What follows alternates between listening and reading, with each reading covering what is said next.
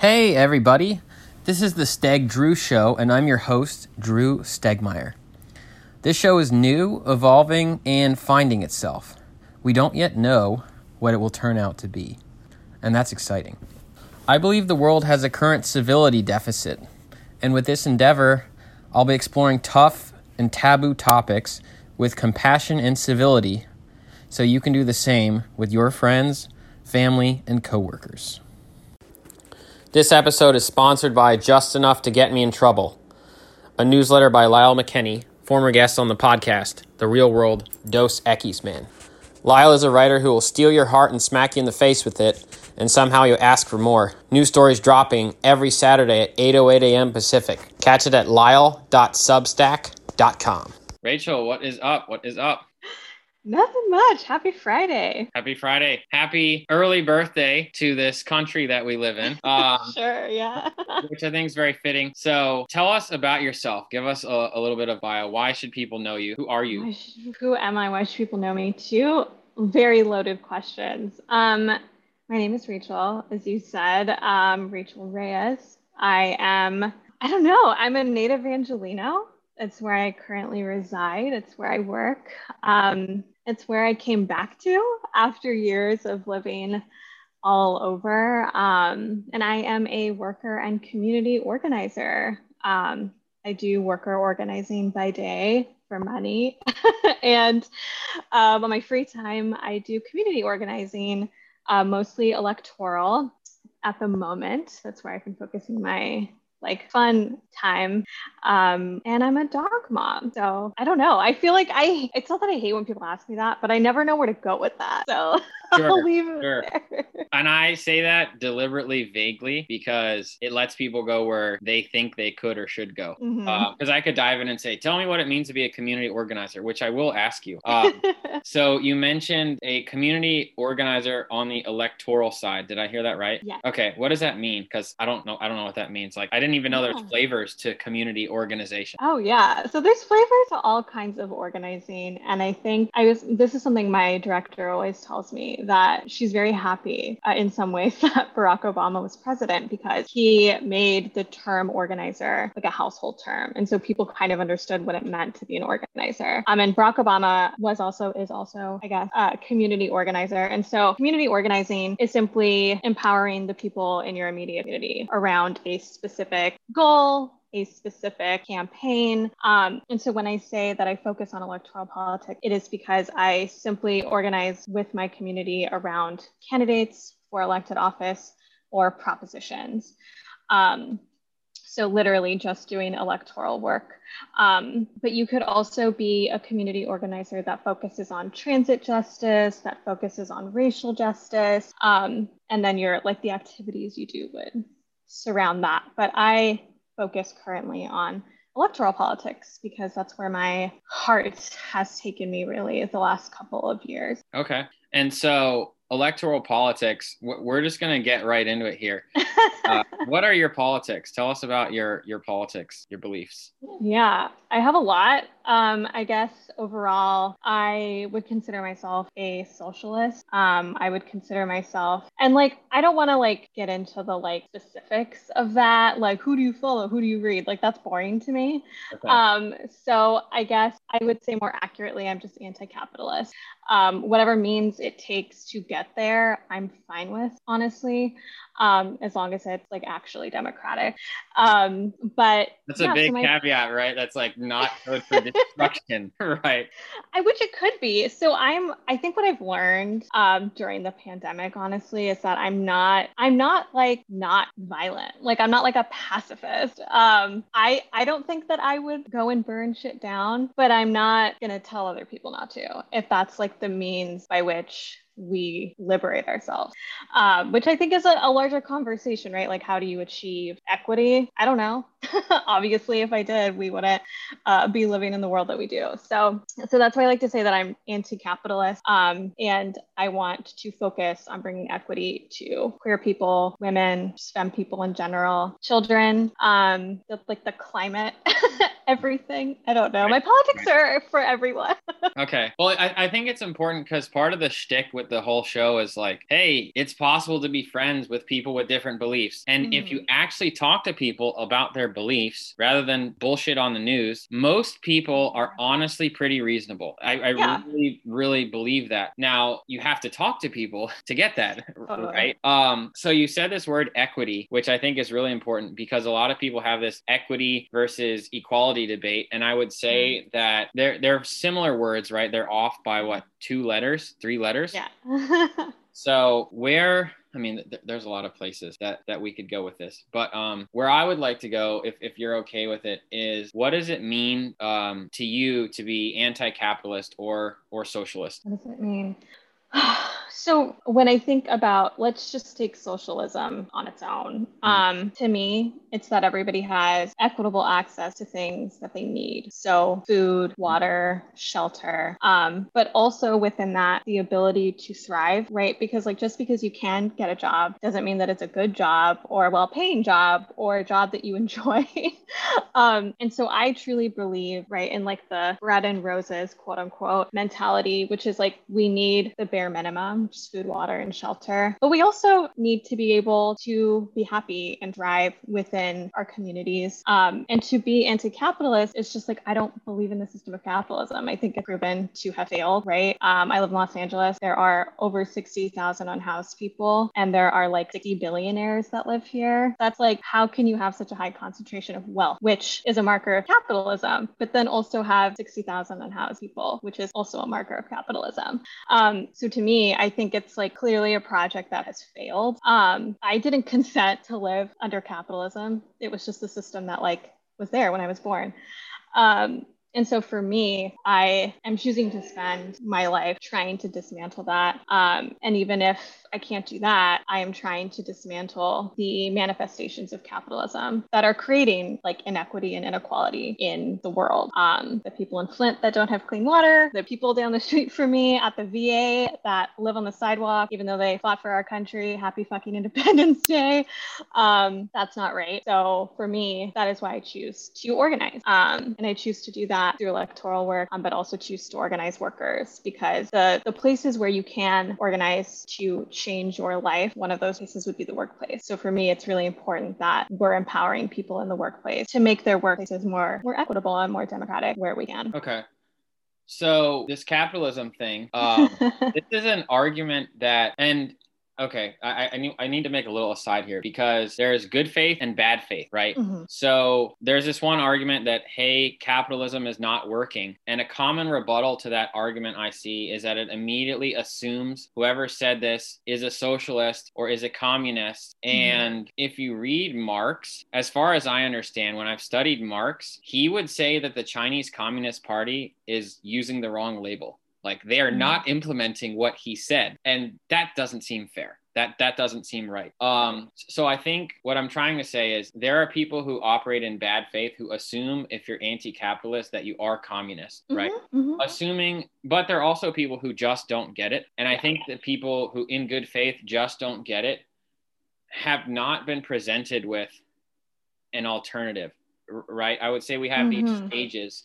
One stage that many people are at is, the shit ain't working and I'm upset, right? Yeah. And we have a lot of people at that stage.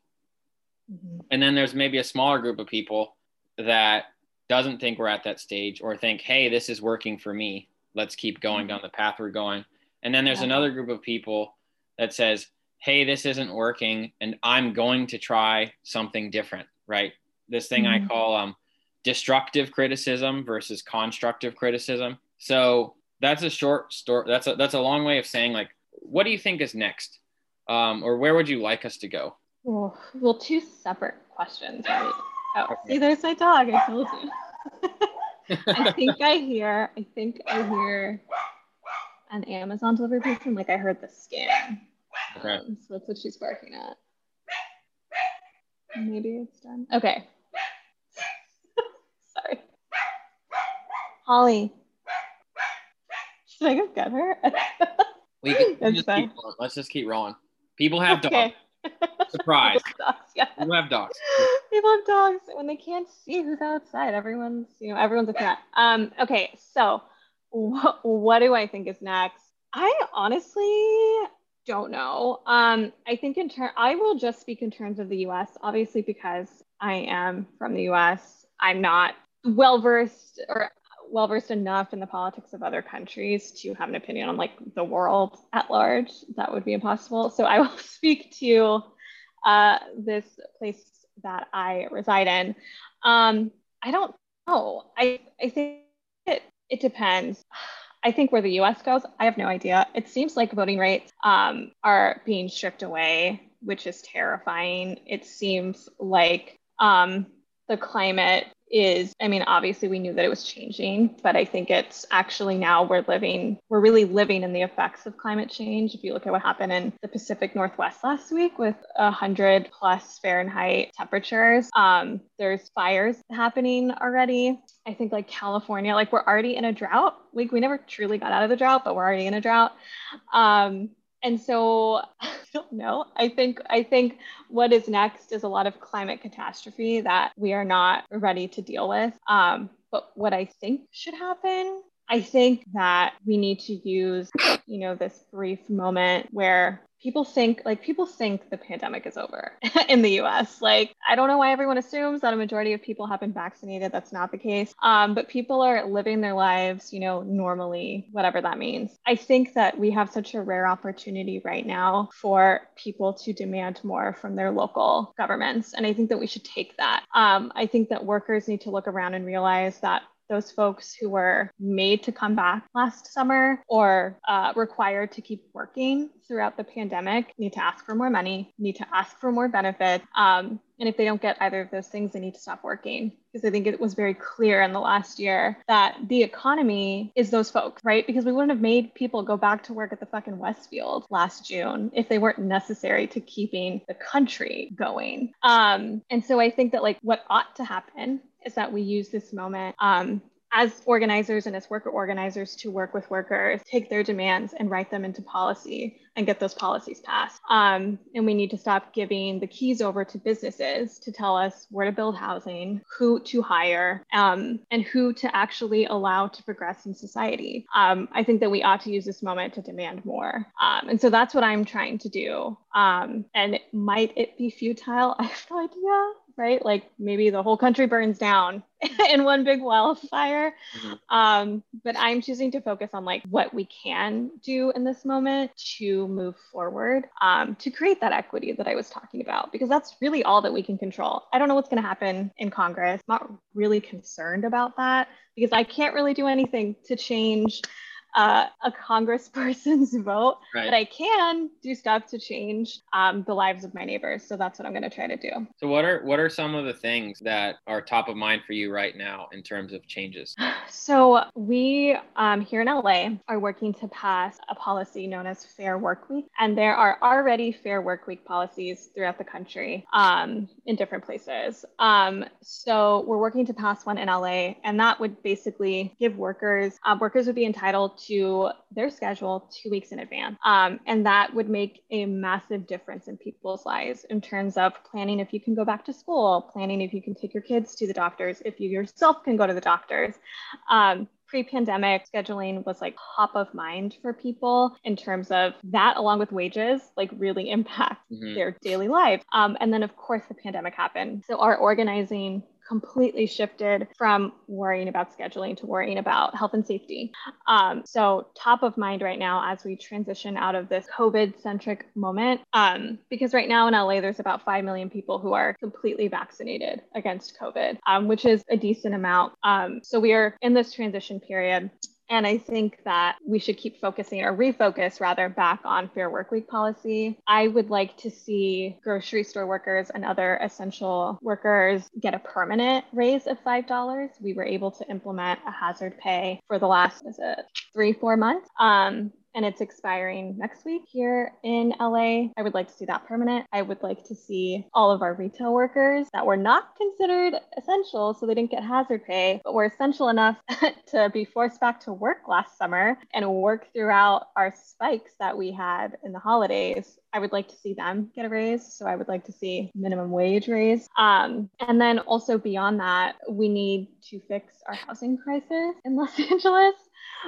So for me, those are some of the biggest changes that I think we need to fight for going forward. So what's funny with some of the stuff you mentioned is that I think I don't know, I'm not going to arbitrarily make a class system, but there are these classes of workers. And what I would say, and I think this is fair to say, is that community movements and things like the civil rights movement were largely based on the premise that America is a good idea, but the rights, benefits, and freedoms that Americans get are not distributed to everyone, right? Mm-hmm. And so with something like a fair work week or a $5 permanent wage increase or this hazard pay, there's a lot of folks, let's say knowledge workers, right? This class of workers has all that stuff already and may or may not see a need for it in legislation because they already have it, right?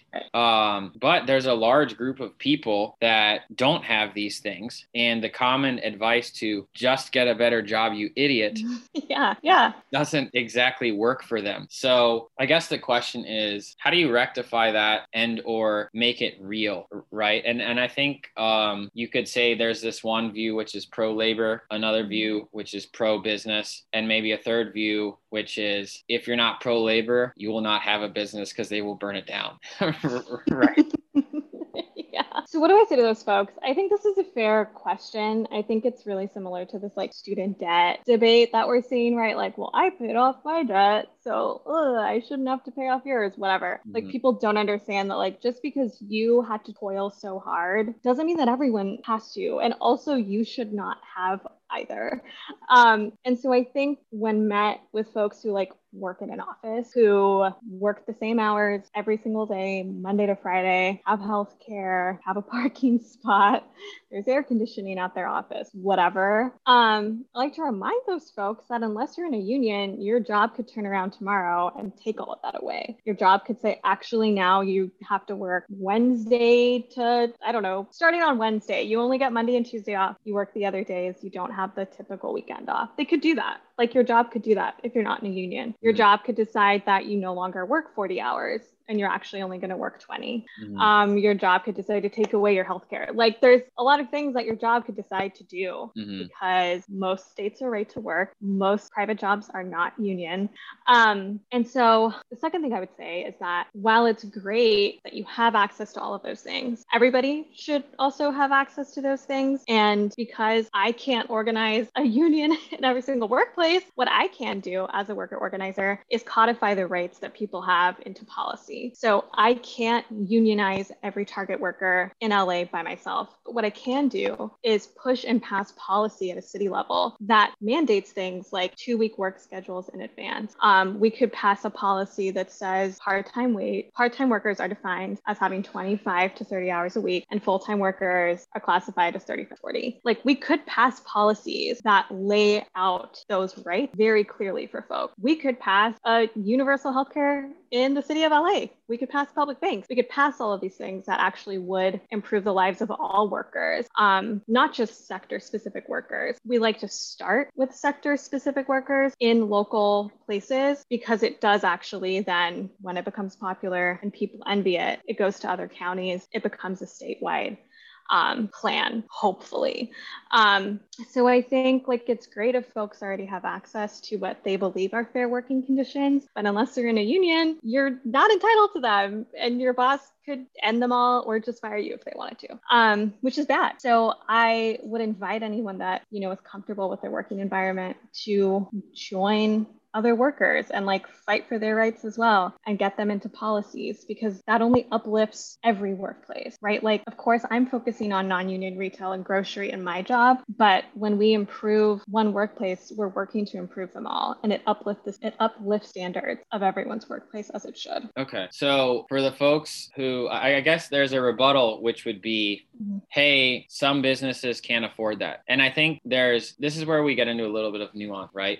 Yeah. There's some businesses where the math just doesn't work out. Like, hey, if cost of labor goes above X, we are no longer profitable and we're burning cash, right? Mm-hmm. So they either have to cut staff and then they're understaffed, or they can't sustain that. Mm-hmm. There's another group of businesses that's just not true for, right? Mm-hmm. For example, I would say most knowledge workers, again, anybody who has these things that you've mentioned, like a fair work week, just as part of their job, like most people that work on laptop, right? I would say, right. I think that's a fairly fair assumption.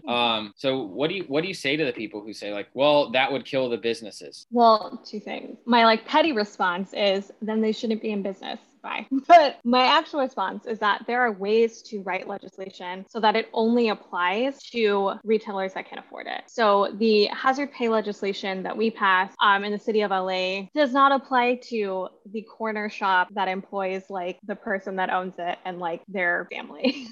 Like it didn't apply to them, right? Because we know that it can be economically challenging.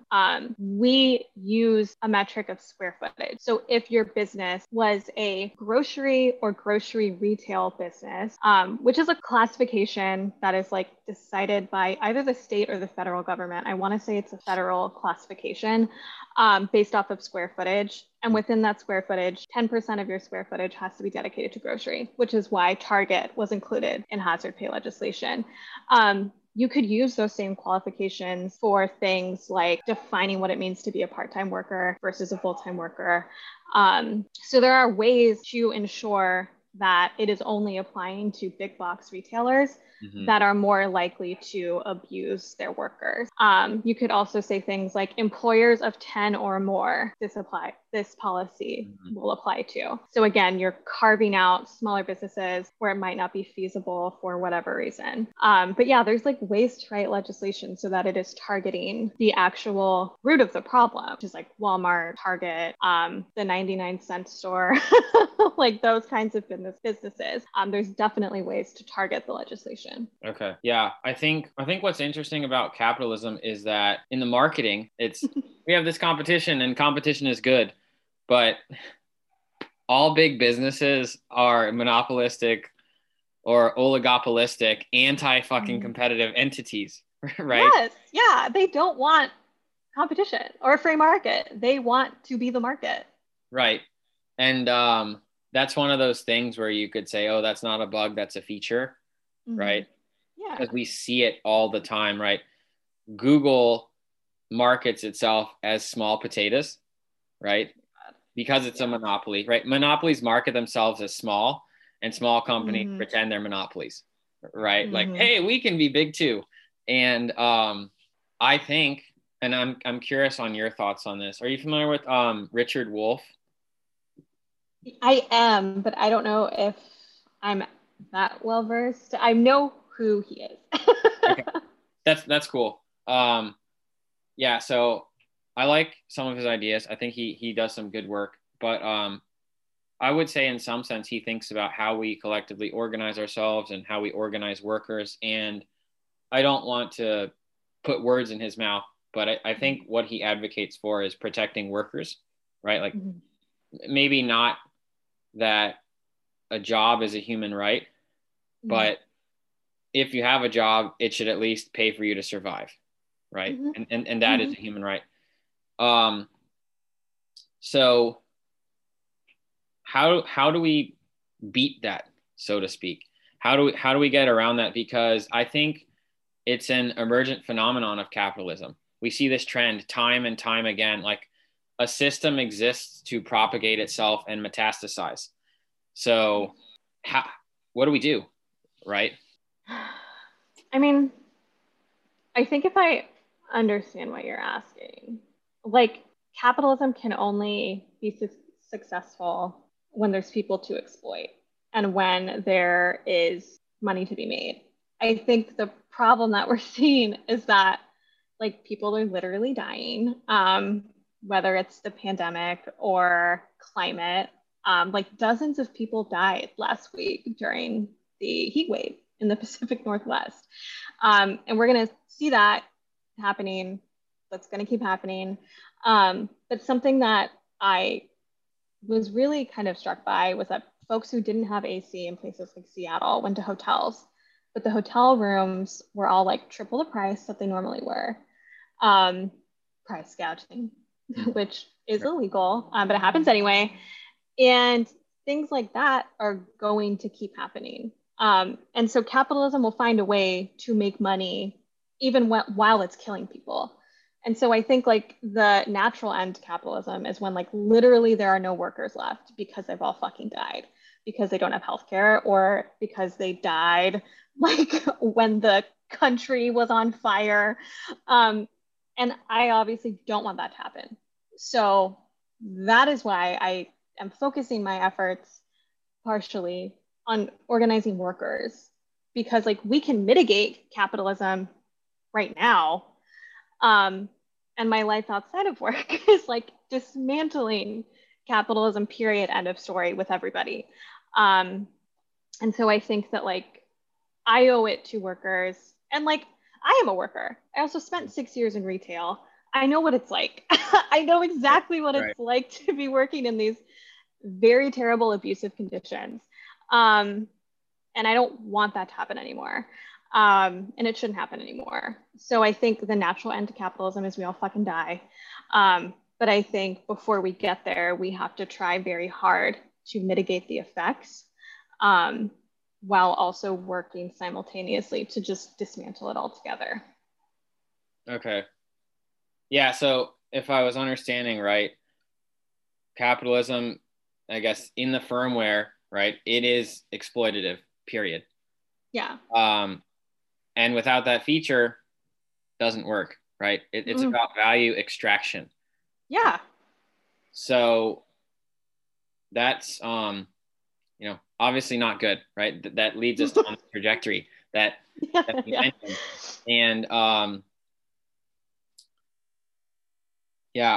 just like, I'm a little bit at a loss for words, because I think where we're at now, there's this phrase called game A, game B.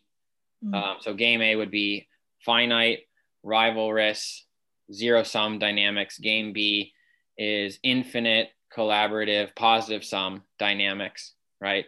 That's the only way we're going to survive. And right now we're in game in between, right? Or we're shifting from game A to game in between.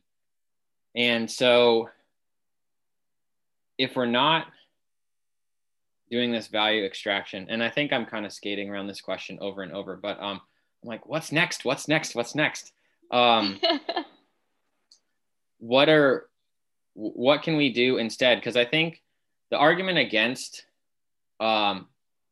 giving workers more, right, which I think this is actually a somewhat sound argument. The whole Adam Smith thing of, hey, we'll increase our productivity and then we'll all enjoy the fruits of our labors. And that's just not how it's gone. No. And, some people would say, well, if we raise the minimum wage, Mickey D's will fire everyone, right? And those people will be screwed. So what are your thoughts on that take? It's a bad take. McDonald's is going to do it anyway. McDonald's is going to find a way to fire its workforce, even if they don't give them a raise or healthcare, or their managers stop sexually assaulting their employees, right? Like, it's going to happen regardless, because that's how capitalism works. It's like what we just said. In order to continue making maximum profits, they're going to find ways to do that. So I think that even when we're not giving workers raises or giving them benefits, companies find ways to increase profits. Chipotle, great example. This has been in the news recently. That Chipotle's price increases were due to the fact that they raised wages for their workers, when in actuality, they've been raising prices steadily over the last 4 years. And last year, they raised their CEO's pay by, I can't remember the figure, but it was millions of dollars. And it's like, so where is that price increase? Where should you actually place that blame? I don't think it's in the dinky, like, dollar raise you gave to people. It's like in the millions and millions of dollars you gave to the CEO. And when you look at CEO pay over the last couple of decades, that's been steadily rising, whereas the federal minimum wage has not raised at all. So I think I just need to go get her. Give me 1 second. Okay. Holly. So I think that's a great point. And it's one I hadn't heard ever before. So I was like, oh, this shit's juicy, which is, hey, whether or not we advocate for worker rights, those at the low end are being exterminated, right? Mm-hmm. Yeah. And there's this classic, managerial question of, what if we train all our people and give them all these perks and they leave, right? And the flip side is, well, what if we don't and they stay? Yeah. Yeah. So you touched on something I've been thinking about a lot. And again, I think this is something where people misinterpret the data, right? Or they misunderstand how our system works, which is we assume what people buy is what they want and is what's good for them, right? And the easy rebuttal to that is addicts. They're your most loyal, they're most reliable customers, and they're getting horrible outcomes, right? So on the worker side, you could say, where people choose to work is what's good for them. And I think that's wrong, right? That's not true, which is, hey, many people are in situations where they're knowingly doing things that they absolutely hate, that don't enable them to thrive because they feel trapped, like they don't have another option. Yeah. So again, that begs the question, what do we do instead? Right? I mean, like at this point, I was having a similar conversation with my brother over the holidays, because we were talking about Target and Walmart, and how they have just taken over small cities, big cities. And, I was talking about how it's it is too late to stop Walmart from coming in and closing down small businesses, pharmacies, markets, clothing stores. That's already happened. It's the appeal of a mega store. And so your only options, if you live in smaller towns, is like you have to work at Walmart, because all of the other variety of workplaces is gone. Right. And that lets Walmart dictate workplace environment culture because they're the only workplace. Right. And so what do we do now in the situation where people can really only work at Walmart? Walmart doesn't hire full-time employees so that they don't have to give them health care. Their employees are on welfare because they can't survive on minimum wage and short or just tiny amount of hours that they get. They're also on EBT. Like the public is financing Walmart's poor business practices. So in theory, we're already practicing socialism because we're already helping hundreds of thousands of workers pay their bills, feed their families, and survive. Not thrive, just survive.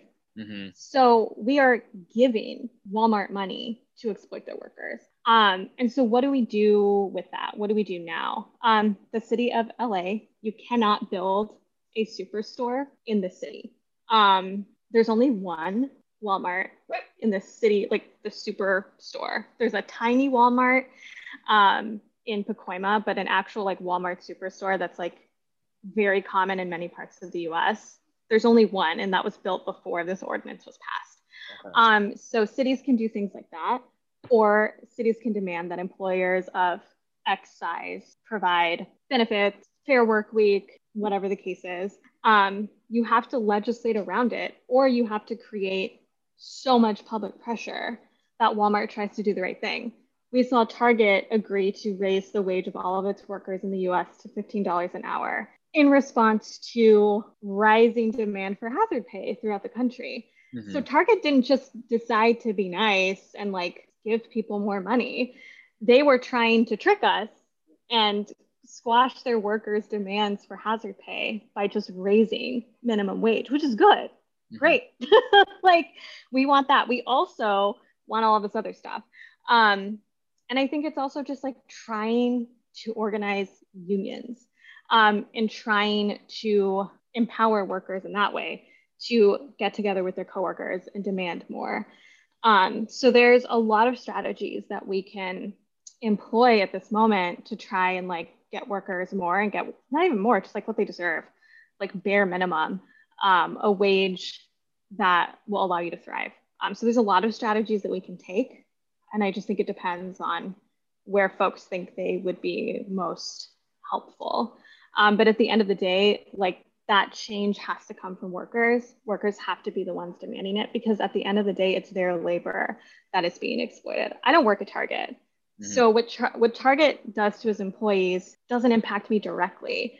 To think about it selfishly, right? But at the end of the day, I understand that like the work environment that Target workers are in does directly impact me.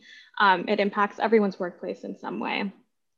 So yeah, there's a lot of different ways that we should go. And hopefully people are inspired to do one of those things. So yeah, let's talk about unions a little bit, because my take on unions is that unions exist to serve their members, right? And so it's not as simple as unions are good, unions are bad, or unions are powerful, unions aren't, right? A union is an organization that exists to serve its members. And what I would call the spectrum or life cycle of a union is that workers are getting screwed, right? Eventually, some worker speaks up, rouses the other workers, said, hey, we deserve more, we deserve better. Workers then organize, then they get what they need, right? But then they also get better at organizing. And eventually, at some point, the union itself begins exploiting, right? That doesn't always happen, right? That doesn't always happen, but sometimes it does. And there's a lot of backlash, for example, against police unions, right?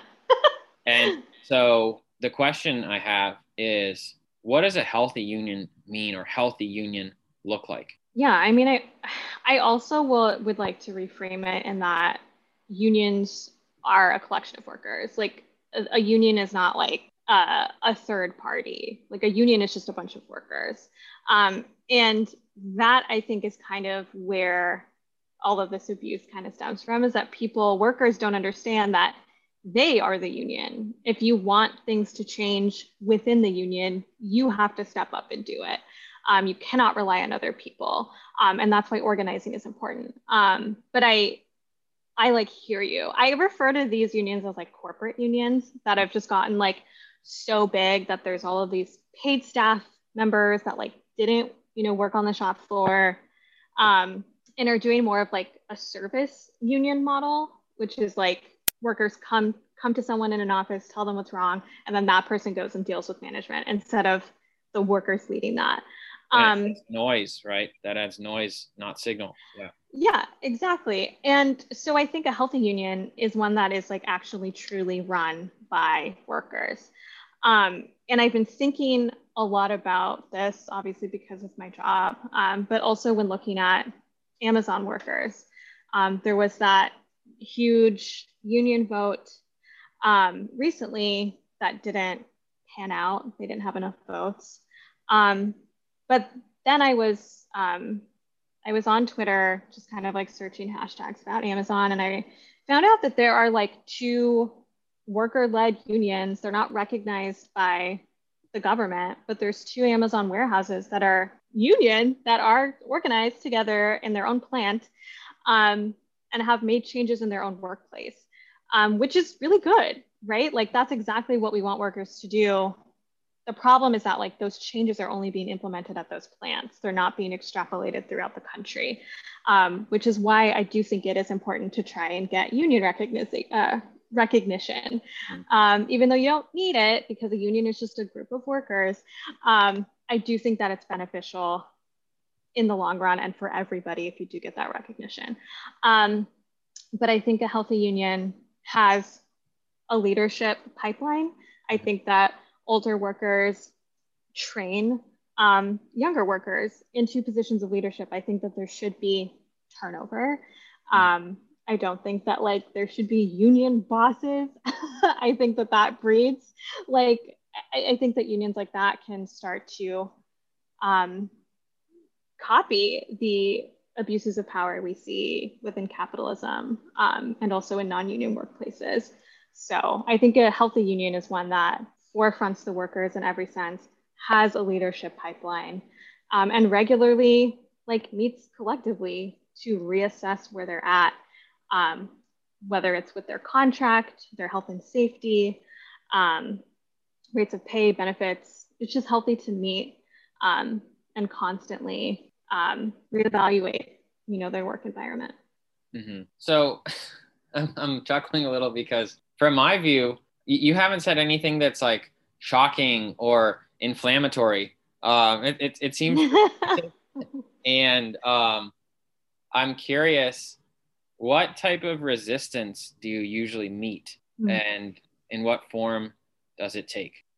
Well, a lot of workers, hi, a lot of workers in non-union workplaces are scared of losing their job because, like I said earlier, most states are right to work, or in California, we're like kinda right to work. So a lot of workers are scared of losing their job, which is very real.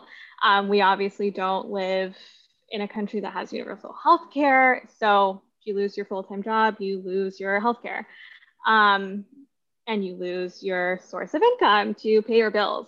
So that's the biggest hesitation I get from workers. Resistance we see from politicians regarding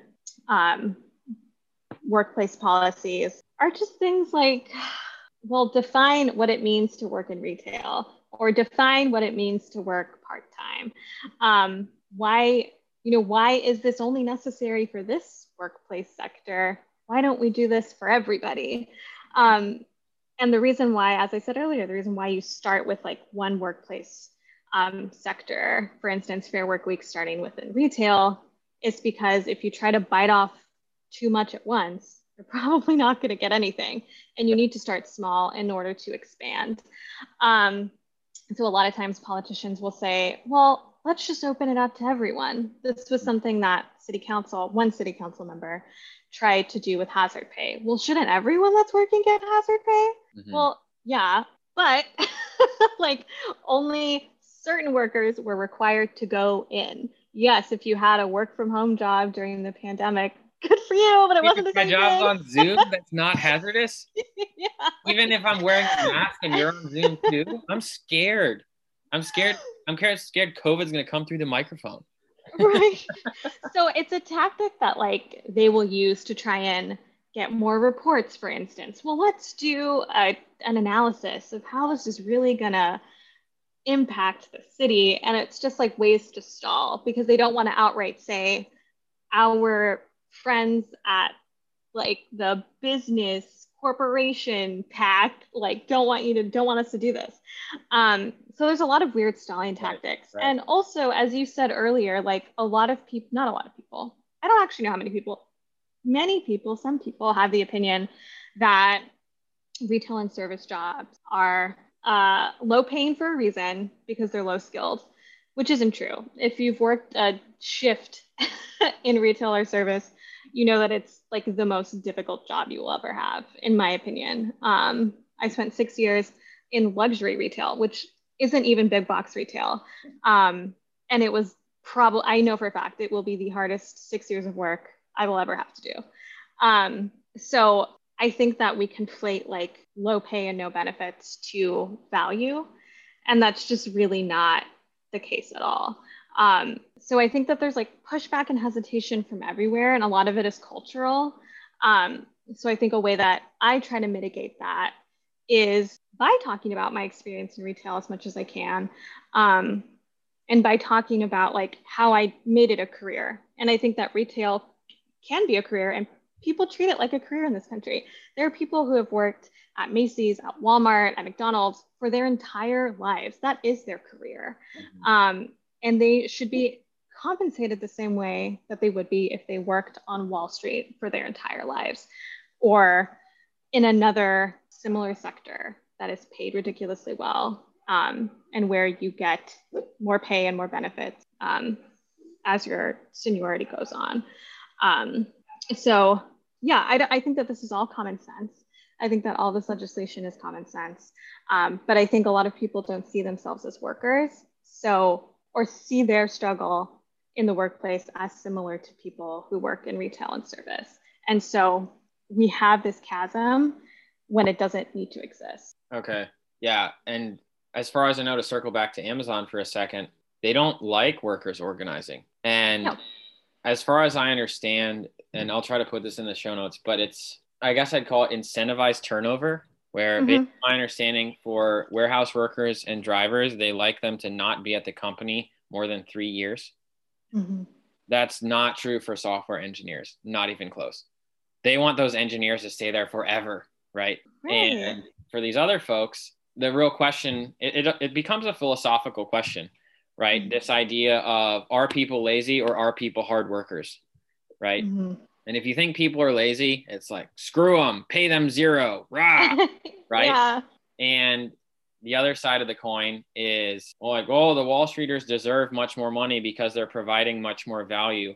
So I think it's a fair jump or fair leap to make to say, however we map value to people's earnings is broken. Mm-hmm. Um, 100%. and I think what's very scary and very dangerous about a welfare state is that there's this idea of politics is all one question. How much do we owe each other? Right. And that's a gross oversimplification, but I like to use it. And I like to say, like, okay, the right simplified is pick yourself up by your bootstraps. The left simplified is, hey, someone stole my boots, right? Like, there's nothing for me to pick up here. Can I have another pair of Right. boots, please? And I guess the question there is, you could say, where do we draw the line, right? And basically, as a community organizer, there's a focus on raising the floor. Yeah.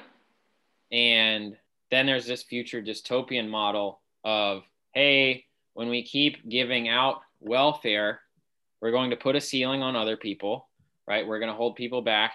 And many people who are at the line will willingly become lazy, right? And so this is something I like to talk about. I'll be talking about it a lot more, but how do we make a different way? How do we create a different way? And so when COVID started, I was working at a restaurant and it shut down. And what we don't have is spectrum-based governance, right? So there were people who, when the restaurant got shut down, they began getting more money from the government than they were making, in some cases, working 50 hours a week. Yeah. Right. And I don't think anyone was saying the benefits were great. Right. It's like, hey, this thing you considered small is more than many people are making after busting their asses in a hard job. And so what happened is, and I've told this story a few times, but if folks are new to this podcast, there's some threshold, which was, hey, if you're making less than 300 a week, the feds give you an additional 600. Yeah. The moment you hit 300 or get 301, you get zero. Yep. And I'm like, that is fucking nuts. Mm-hmm. Right? They wouldn't cross the gap. They wouldn't cross the chasm. It's like, you've hit this threshold, you get zero.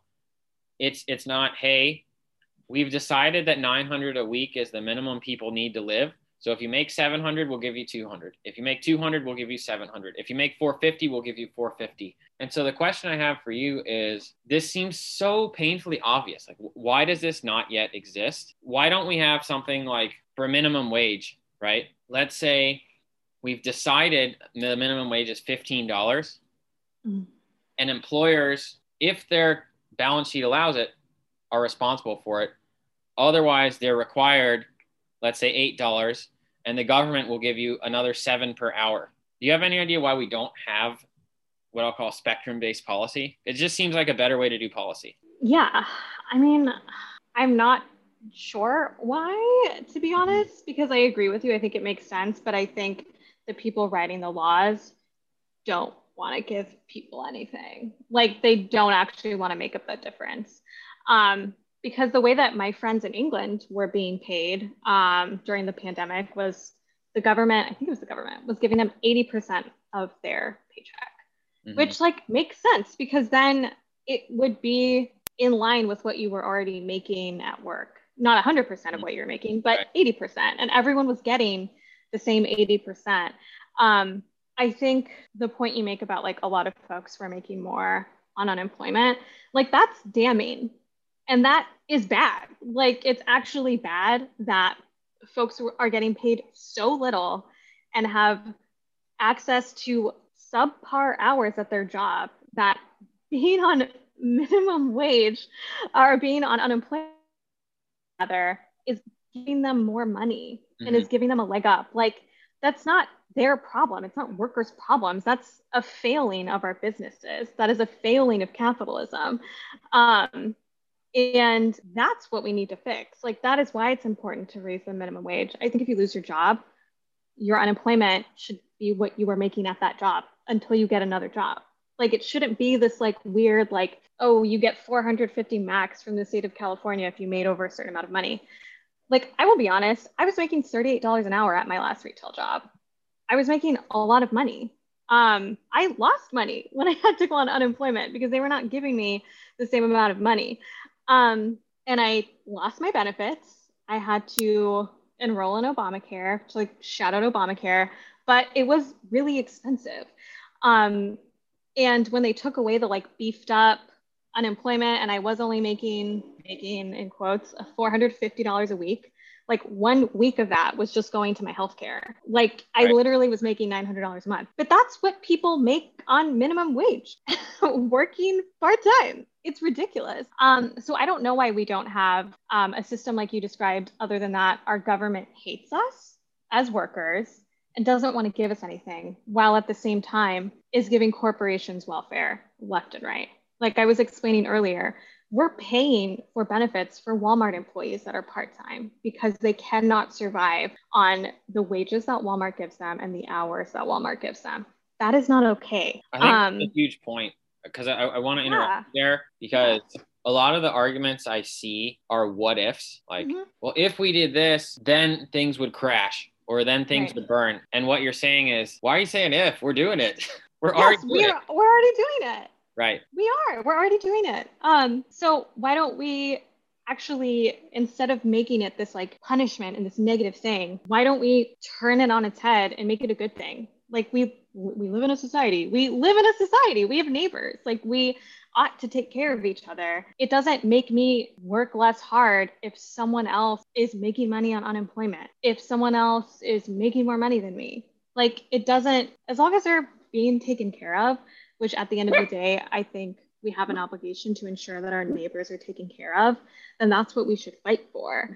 And we need to start calling out, and by we, I mean our politicians, the squad, as it were.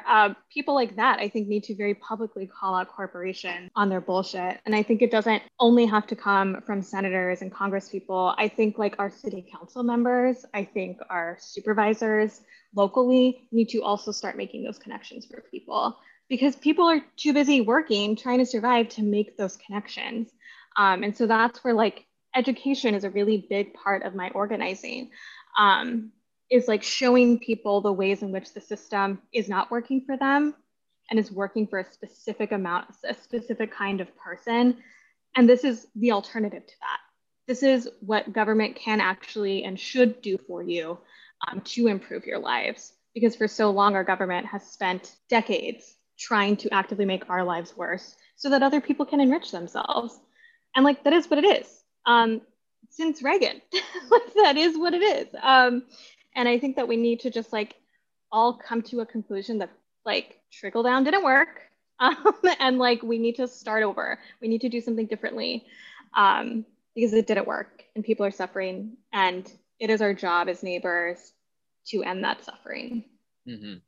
So on that note, I think it's really easy to get into phrases like the government or corporations when the government is just a group of human beings, right? Maybe they're lizard people, I don't know.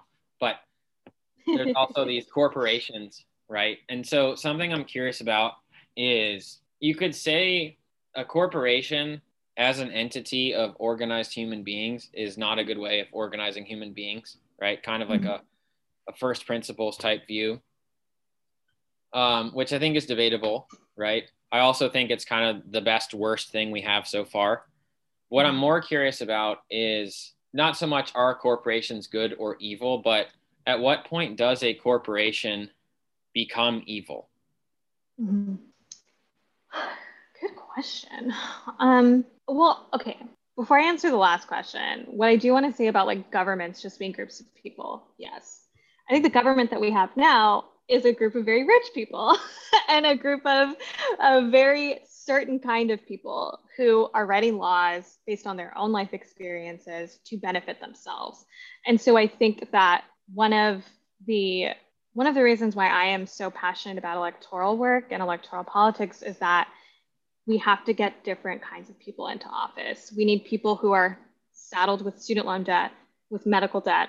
We need people who have been unhoused. We need people who have never owned a car because they could never afford it. We need single parents. We need disabled people. Those are the kinds of people that need to be in office, because you only legislate to your own experience and what you know. And so the more kinds of experiences that we can have in office, I think the better chance we have at creating a government that is equitable and actually representative of people. That being said, I think the same is probably the same for corporations. I've never run a corporation, so I don't know. But I think a lot of businesses that have boards that look like our government. Very old, very white, very male, able-bodied, rich. And that is not great. Only centering those experiences in the workplace or in the government is going to be bad for everyone but folks who look like that. And so where does a corporation become evil? When you look at Uber and Lyft, I think are a great example. You can argue that they've always been evil, but they deliberately ran themselves into debt with cheap rides to drive out competition. They started to lie and say that actually we're not a business, we're an app. People don't have to work for us. They don't work for us. They work for an app. So we're not a business. They're not employees. And then they fooled everyone in California with Prop 22 and said, unless you pass this, your rides are going to be more expensive. Prop 22 passed, which was so detrimental to workers, the drivers.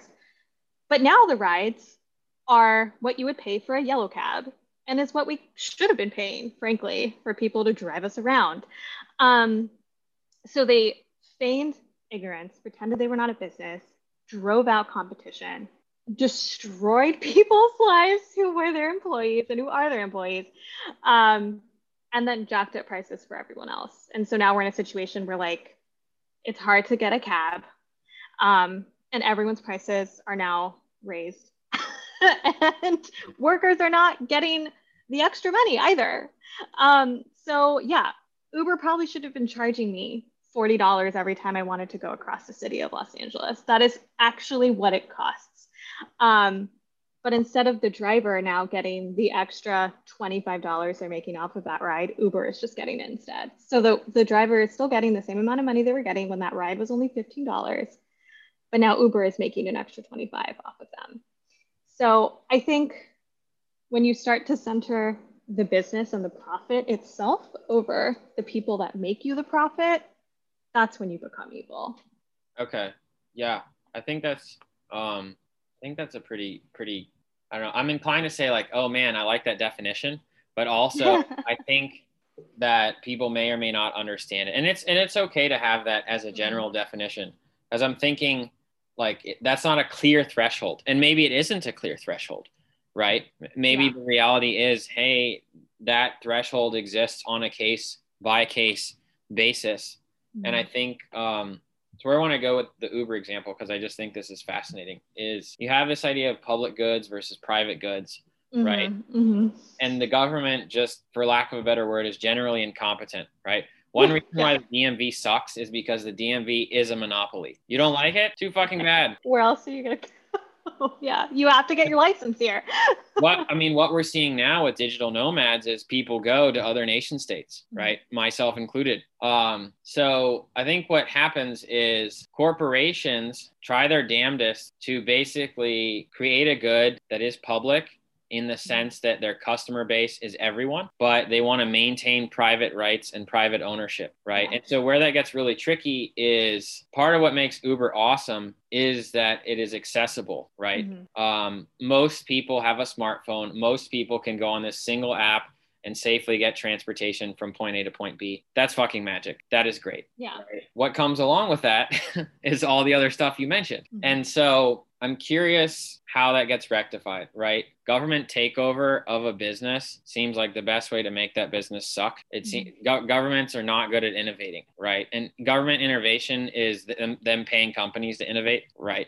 At the same time, we need better public goods, right? And these better public goods come from the Ubers and Lyfts of the world and the Amazons, right? Like, as a customer, I fucking love Amazon. It is an amazing experience. And the fact that someone driving a car might have to pee in a bottle to get me a shampoo faster that I ordered on my computer is insane, right? I mean, that is absolutely insane. And I'm literally just spitballing here. Like, I just came up with this during the conversation. So I guess what I'm thinking is, at some point, a corporation exists in a competitive landscape, right? And it tries its best to destroy the competition, right? It is often competing in an oligopoly, right? A few large players, which you could say service-wise is much better than a bunch of small scattered ones, right? Monopolies often provide decent service, right? They can afford to half-ass it because they're the only game in town, the DMV, right? So at what point does trust busting become good, right? Versus, I guess if we're going to surpass capitalism, what corporations are great at is innovating and making new things. And then at some point it goes south, right? And often the people it goes south for aren't the customers, they're the workers. And so I guess in some sense, to put a bow on this conversation, we need to shift focus towards compensating the folks who make this innovation possible, right? And often that isn't the people at the C-suite. Well, there's a lot of ways that I can respond to that. Yeah, that was a mouthful or two. I think, okay, so I will just go in order of all of that. I think the way that we combat Uber and Lyft is by reinvesting in public transit. People wouldn't be, I'll speak for myself, I wouldn't need my car to do anything if it didn't take me 3 times as long on the bus. If our buses were plentiful, if they ran according to schedule, if there were bus lanes throughout the entire city, then I actually wouldn't need to have a car. Like, I could just use public transit. When I lived in London, I was on public transit all the time. That was how you got around the city. That's how you went to work, how you went out, how you did everything. It was convenient. Buses came every minute, literally every minute during rush hour in the morning and at night. There were 24-hour bus lines, 24-hour tubes. It was easy to get around that city. There's no reason why Los Angeles cannot do that, other than a lack of political will. So I think we need to put people on city council that want to invest in public transit. It's better for the climate and it's better for our mental health. Because I don't know about you, but I am sitting in traffic for an hour, I get a little bit annoyed. It's very stressful. So I think that reinvesting in public transit helps us out in a lot of ways. And that's how you get people out of cars, and that's how you get people out of Uber and Lyft. That being said, I think that all of those workers need to continue to organize through existing worker collectives that are going on to demand that they are recognized as employees. Because we might not be able to get rid of Uber and Lyft, but we might be able to improve the people who are working for them as drivers, improve their lives and their working conditions. I think we need to do that in tandem with investing in public transit, which is a public good, as it should be. And the good thing about public goods is that we can demand public oversight. And we can actually demand change. If we wanted to fix how annoying it is to go to the DMV as citizens of the US, we could actually form a collective and a public oversight committee and demand that they change things if we wanted to. I don't see why we couldn't do that. If there's will, then do it. I don't have the desire to do that, but I'm sure if people did, they could do that. You can't do that with private corporations. I can't demand that Target do anything because they're a private corporation. But that is why public goods necessitate a public oversight. And that is why I will always choose to make everything a public utility, because when it's a private one, they abuse power, they abuse their workers, and they abuse the environment. We're seeing that with utilities in LA. There's constantly fires and polluted air because of our public utilities. There are gas leaks all over because of private companies. So that's what I'll say about that. When it comes to Amazon, yeah, it definitely doesn't feel great to know that my drivers are peeing in bottles. They have no lunch breaks. They are isolated in their jobs. And they're running up and down stairs every day. They're being timed constantly. It's a hostile work environment and it's not safe. And so I think part of that is honestly, I was reading this article about like, what can you do? Like, if you don't want to use Amazon and like, how do you just like not use it as much? We just have to reevaluate our expectations. Like, actually, I don't need to get that toothpaste overnight. Like, I actually don't need that. I could just get in my car or walk down the street and like work a little harder to go pick up that toothpaste or whatever it is I need. I could schedule a time to do those things. But I also think though that those services are good for disabled people or older people or folks who can't otherwise, do their shopping on their own. But I also don't see why we can't create a public version of that where folks can, log on to a government website and a government employee with benefits and healthcare and a union delivers them their goods. Vons, which is a union grocery store, did have Vons employees doing grocery drop-offs if you ordered on their website. It was a Vons employee that delivered your food, but they decided to stop doing that and use gig workers instead, the way that Ralph's uses Instacart. So it's all bad. And obviously Vons did that to save money, which is upsetting. So I think that like where possible, readjust our expectations of services, because like there is no reason why I need to order things and have them delivered immediately, other than like it's cool and convenient. Right. But it's not necessary. Like there's nothing you need within a 1 to 2 day delivery. Like it's just, people survived for hundreds of years without Amazon. Thousands even. Yeah. So, okay, to cap things off, if you had a billboard to share one thing with the world, what would you put on it? Start a union, probably. Start a union. Okay. And then where do you want to point folks, right? If it's your website or if it's a website that you want them to go to, where should they go? Ooh, this is a good question. I would really encourage folks wherever you live to find mutual aid groups in your area and find ways to plug in and help your neighbors, because I think the only way that we get through things like the pandemic or any other future catastrophe is connecting with our neighbors and helping them through it. If you have extra money to give, extra food, a shower, clothing, anything, find ways of giving it to people that need it. So I would just encourage folks to look up local mutual aid efforts. Every single city or neighborhood has one. And if yours doesn't, start one. It'll be utilized. And beyond that, figure out who's on your city council. If you live in the US, figure out who is in your local governing bodies, because they are screwing you more than the president and Congress and the Senate. Your daily life is more affected by your local government. So I would also encourage people, lastly, to get involved with local politics. It's difficult, it's frustrating, but it will change your life more than focusing on national politics will. All righty. Well, thanks for being here. Really appreciate it. Yes, thank you for having me. This was so fun. All righty. This episode is sponsored by Just Enough to Get Me in Trouble, a newsletter by Lyle McKenney, former guest on the podcast, The Real World Dos Equis Man. Lyle is a writer who will steal your heart and smack you in the face with it, and somehow you'll ask for more. New stories dropping every Saturday at 8:08 a.m. Pacific. Catch it at lyle.substack.com. I hope you all enjoyed that. One quick thing in closing. stegdrew.com/juicy. Stegdrew, just like the show, .com/juicy. You can sign up for my weekly musings there on all things like we spoke about in this episode and other assorted weirdness. Just drop in your email, stegdrew.com/juicy. Thank you.